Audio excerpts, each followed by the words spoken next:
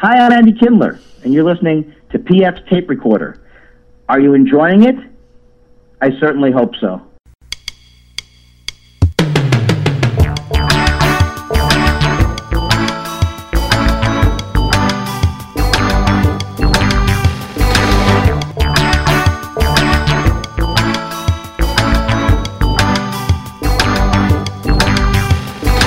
Hello there, I'm PF, this is my tape recorder. Coming up, comedian Shane Moss. Talked to Shane a few months ago, found this back in the archive, so we're going to run it now for you. We have a Song of the Week coming up from Varsity, but first, as always, a dumb bit.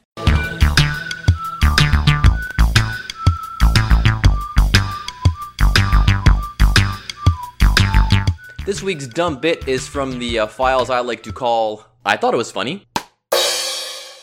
So basically what this is it's an observation I have. Doesn't really have a punchline, but it just kind of has what I hope is a funny observation. So, of course, the big story this week, one of them, was comedian Michelle Wolf. She was the host, or the guest speaker at the White House Correspondents' Dinner. Now, if you listen to my friend Jimmy Dore's podcast, Jimmy Dore asks every year why in the world the White House correspondents are having dinner with the very politicians they cover. That's insane to him. And, I guess that is, on the face of it, that is pretty crazy. But of course, as you probably heard, Michelle Wolf had some things to say, had some jokes that people didn't really, people enjoyed them. Some people got their little feelings hurt. And particularly, there was a joke about Sarah Huckabee Sanders, and the joke people mistook as a joke about her looks. It was actually a joke about lying. Anyway, so a lot of folks, Dennis Miller said he was going to work for a couple of days on some jokes about Michelle Wolf, and then he decided he wasn't going to do that, but that's a whole nother story. So anyway, so there's a lot of uproar, right, about Michelle Wolf and the White House Correspondents' Dinner in 2018. They've been having White House Correspondents' Dinners, I think this goes back at least to the 50s or some such.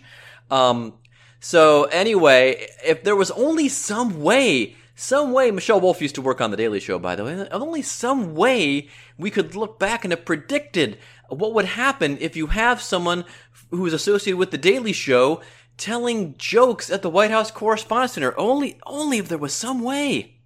I feel like I'm dreaming. Somebody pinch me. You know what? I'm a pretty sound sleeper. That may not be enough. Somebody shoot me in the face.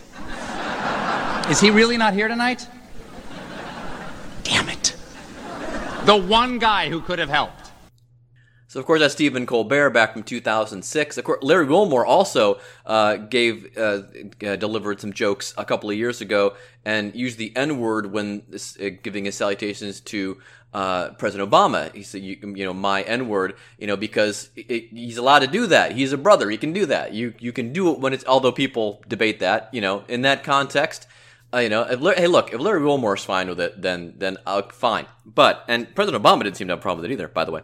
Anyway, a lot of other people did. So again, it's just crazy that people don't realize that when you hire a comedian and you can look up on YouTube and you can look up everywhere what these comedians tell jokes about and, where they're coming from, that someone might get their little feelings hurt. So it just baffles me. Well, I thought it was funny.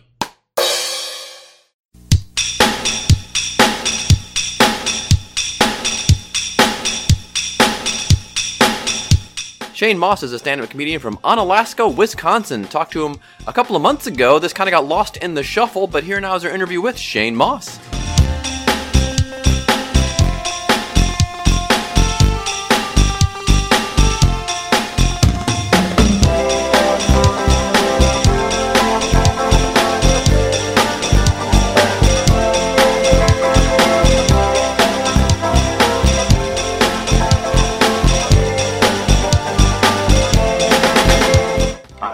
I'm outside right now, so let me know if I need to go inside, if that helps with the sound or whatever. There's people like mowing their yard and stuff around me, so you're fine. Let me know if the sound is an issue. You're fine. And on this end, I need to warn listeners, Fangirl has just come home from university, and she's unpacking, so if you hear that noise... No, I'm almost done. All right, there she goes. All right, so anyway...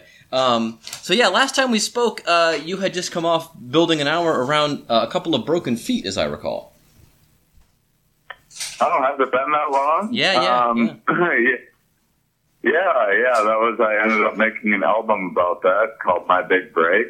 That was my last album that I recorded, and that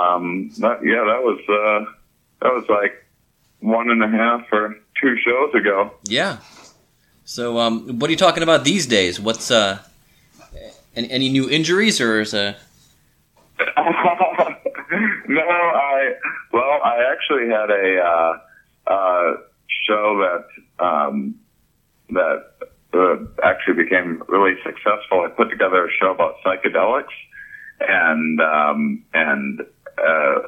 the people turned out to be very interested in the subject matter, and ended up doing a 111 city tour with this show I called A Good Trip, and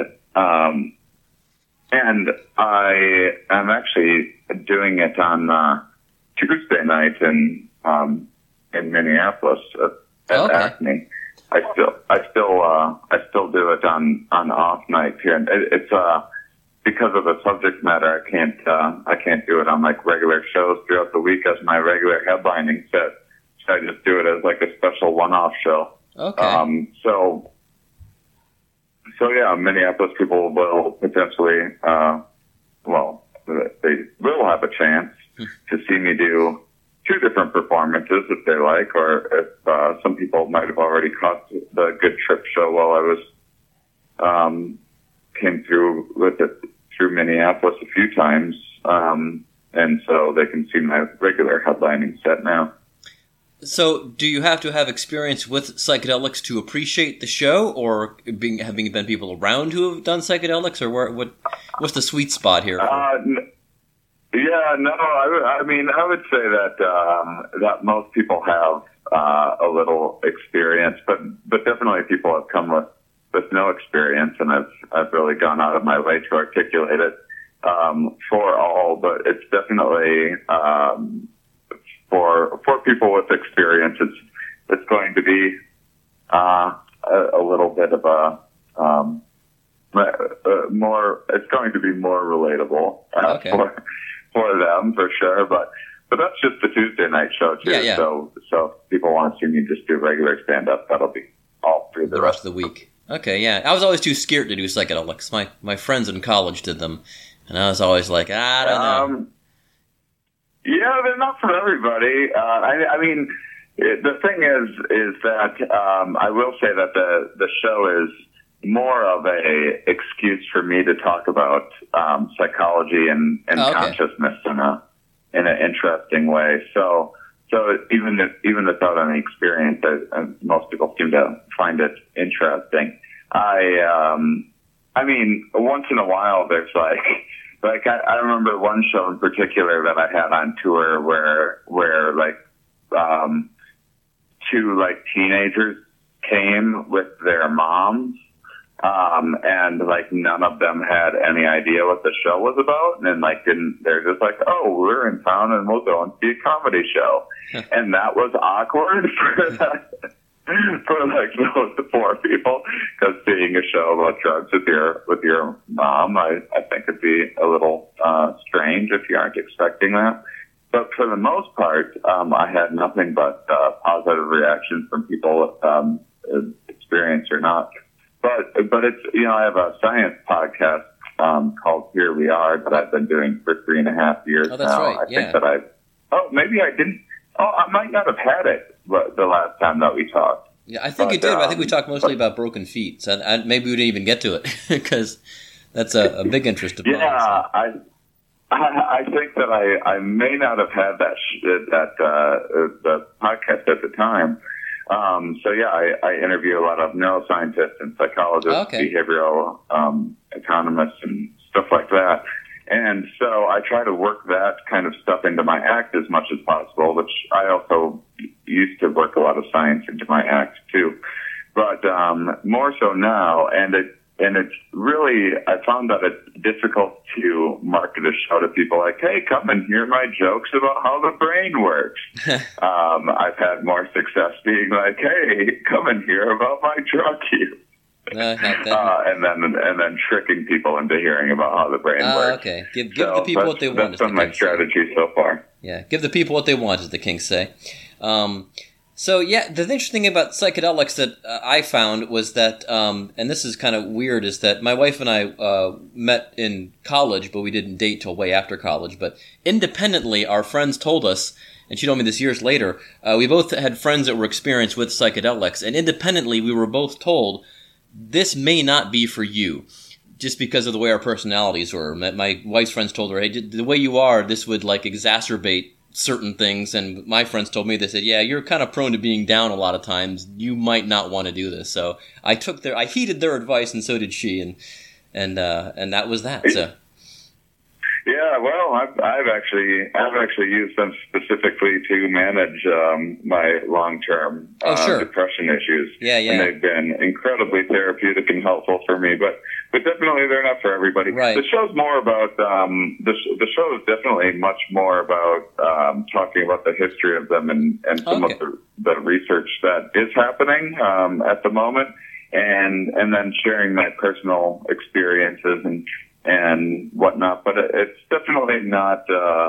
I've never been one to be like, everyone just needs to drop acid and then there will be world peace. I'm not sure that would necessarily be the case. I mean, wouldn't hurt to try, probably. But, well, yeah. I mean, you never know. But I don't think they're for everybody. It's very different. I do think that in the future, if we can go back to how most psychedelic research started, which was in a therapeutic setting, I think in those kinds of settings that are kind of that would in an ideal future be safe and regulated and guided by an expert and yada yada. I think that there would be a lot of potential for everybody. In which case, I'd be like, yeah, why not? Why not give it a try and see if it's right for you or whatever? In the right set and setting, I don't think that there's any more, much more risk than transcendental meditation or using flow tanks or something like that. But there is also that's assuming that they're screening for a family history of mental health issues and that sort of thing. But the problem is with prohibition, the way it is right now, is people are, getting their hands on whatever they're told that they're getting and not knowing the correct dosage and being in these ridiculous environments like a keg party or something like that on mushrooms, which is not the best time to be having like profound insights into the human experience while you're like surrounded by a bunch of frat guys like shooting bottle rockets out of their ass or whatever. So there's definitely like I'm not just like, hey, everyone get out there and get your hands on whatever you can do and just gobble whatever amount you can manage the courage to do, and good luck to you. But the nice thing about psychedelics is there's no like addiction or anything like that. Really, and there's no harm of like overdose or anything like that. The real issue is just some people have very profound experiences, but they then have trouble kind of settling back into this regular old perception of reality. But I've always had trouble with this reality. So psychedelics never gave me much trouble in that regard. I see. But yeah, they're not for everybody. Yeah, as far as psychedelics for world peace, some would argue that the current administration is trying that right now. Heyo. But yeah. So I think this would be called a bad trip that we're on right now. Terrible. So what's in your regular set? What kind of things are you talking about? Right now, I've been currently talking about some. I've been trying to gently walk people into some like more meaning of life stuff, some a little bit of psychology. I really like talking about some of our unconscious decision making, subconscious kind of thought patterns, and I've been sharing. I'm bipolar, and I've been writing some material about that recently, and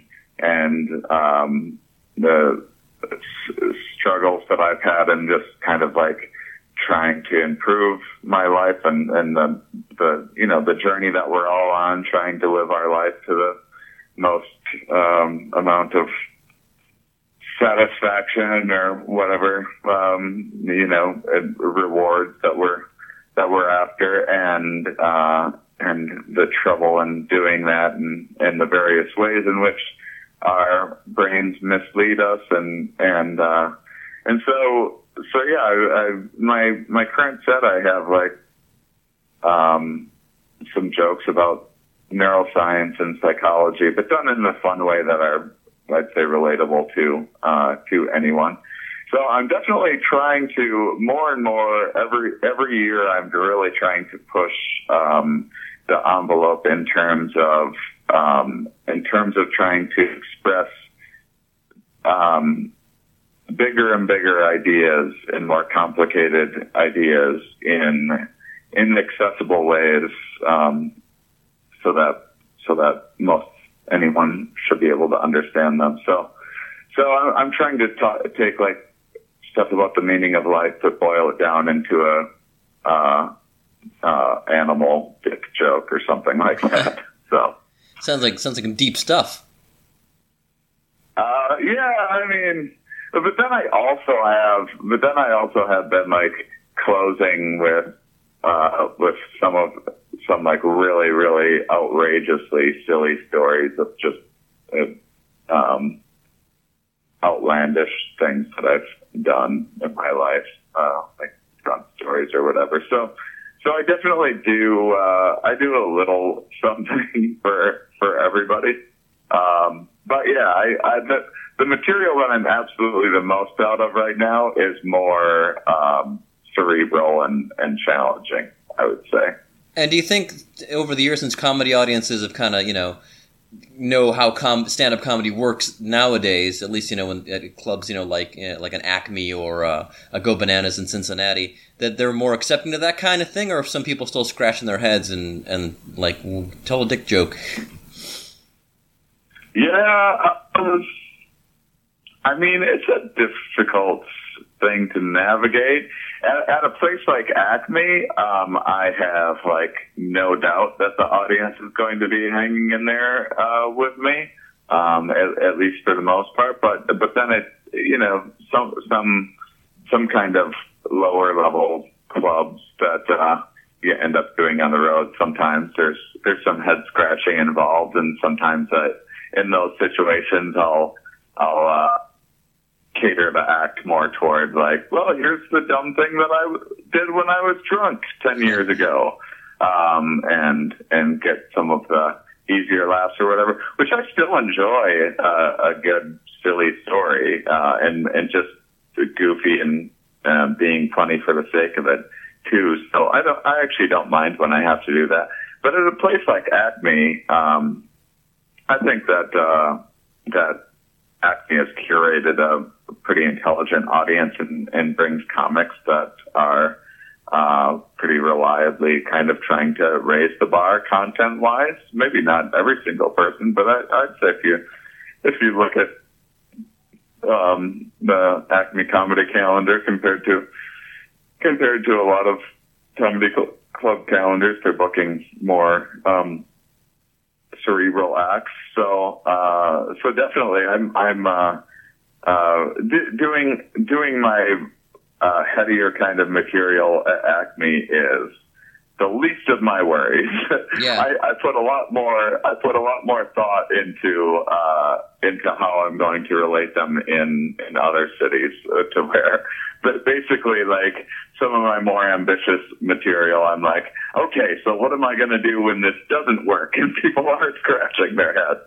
And I feel like I won't be having to do that at Acme. And I'm also from La Crosse, Wisconsin, so I'm kind of, that's right, I have some Midwestern sensibilities, and I've been coming through Acme and doing shows in Minneapolis for I don't know, 10 years now or something like that. So I also feel like I have a sense of things. But more of what you may be asking is that I also do think that overall audiences are getting a little smarter. Maybe I'm just getting smarter and trying out smarter material or being smarter about the way that I'm delivering it, and maybe audiences have been smarter all along than I've given them credit for.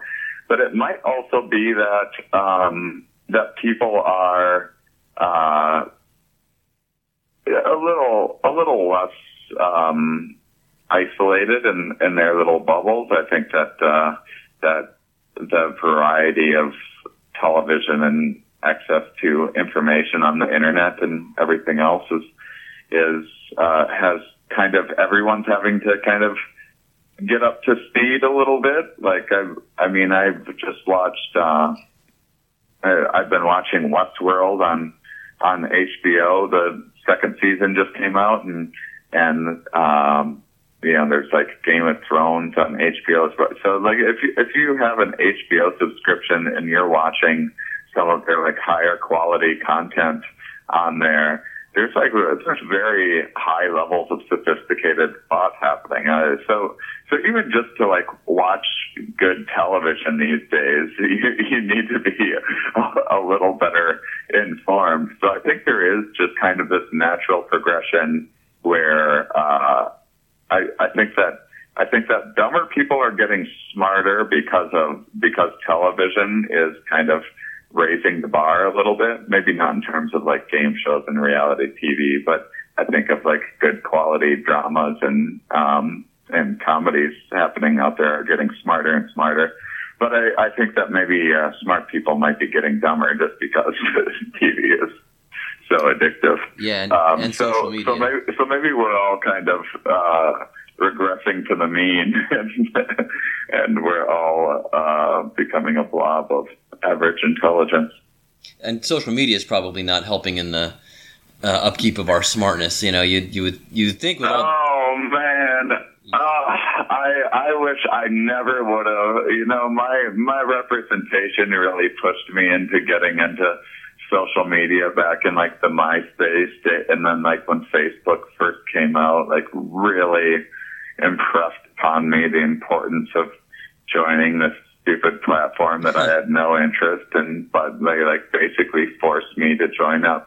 I think that I would have 11 comedy specials by now had I never went on social media, and now I waste hours every day doing looking through a feed of people's statuses who I just don't care about, and we're all just boring ourselves to death and making ourselves angry on there. So yeah, I kind of dislike social media, but at the same time, I use it to promote my show. So Yep. It's a double-edged sword in that way. Yeah, I mean, people say, "Oh, do I need to find out what my friends are doing?" Well, I like to check in now and then. Probably not as much as I have been doing, although for my day job, I kind of have to be on it because I have to, or the company I work for uses it, so I kind of have to monitor it. And my wife is the same way. She works in social media for a large packaged goods corporation, so she has to have it up. And then, of course, when it's up, you're tempted to look at it, and you do. And it's just, yeah. It's great. Well, most of the time I spend looking in, oh, that's not true, that's not true, that's not true, both of news and right. Maybe even things my friends are up to. But well, great, man. This was a great chat. Glad things are going well for you. We'll tell folks be on the lookout for the Tuesday show, and then of course the rest of the week there, the Wednesday through Saturday at Acme in Minneapolis, and of course look for you in other towns as well. And appreciate you taking the time today. Oh, and we'll link to your podcast from my podcast page for folks listening on any other way than through iTunes, like in Podbean. We'll link to it. Yeah, that would be great. Here we have a podcast. It's I have a different scientist on each week talking about their particular field of study. Awesome. It's really interesting. And what's the name again if people want to look at it real quick after they shut off this podcast? What's that? What's the name of your podcast again? Here We Are. Here We Are. Very good. Okay. And yeah. Look for that wherever you get podcasts. Yeah, you can go to herewearepodcast.com. Excellent. All right, man. Well, great. Have fun up in Minneapolis. Hope to see you soon again in Cincinnati, and have a great day. All right. Thanks a lot. Thanks, Shane. You too. Bye-bye.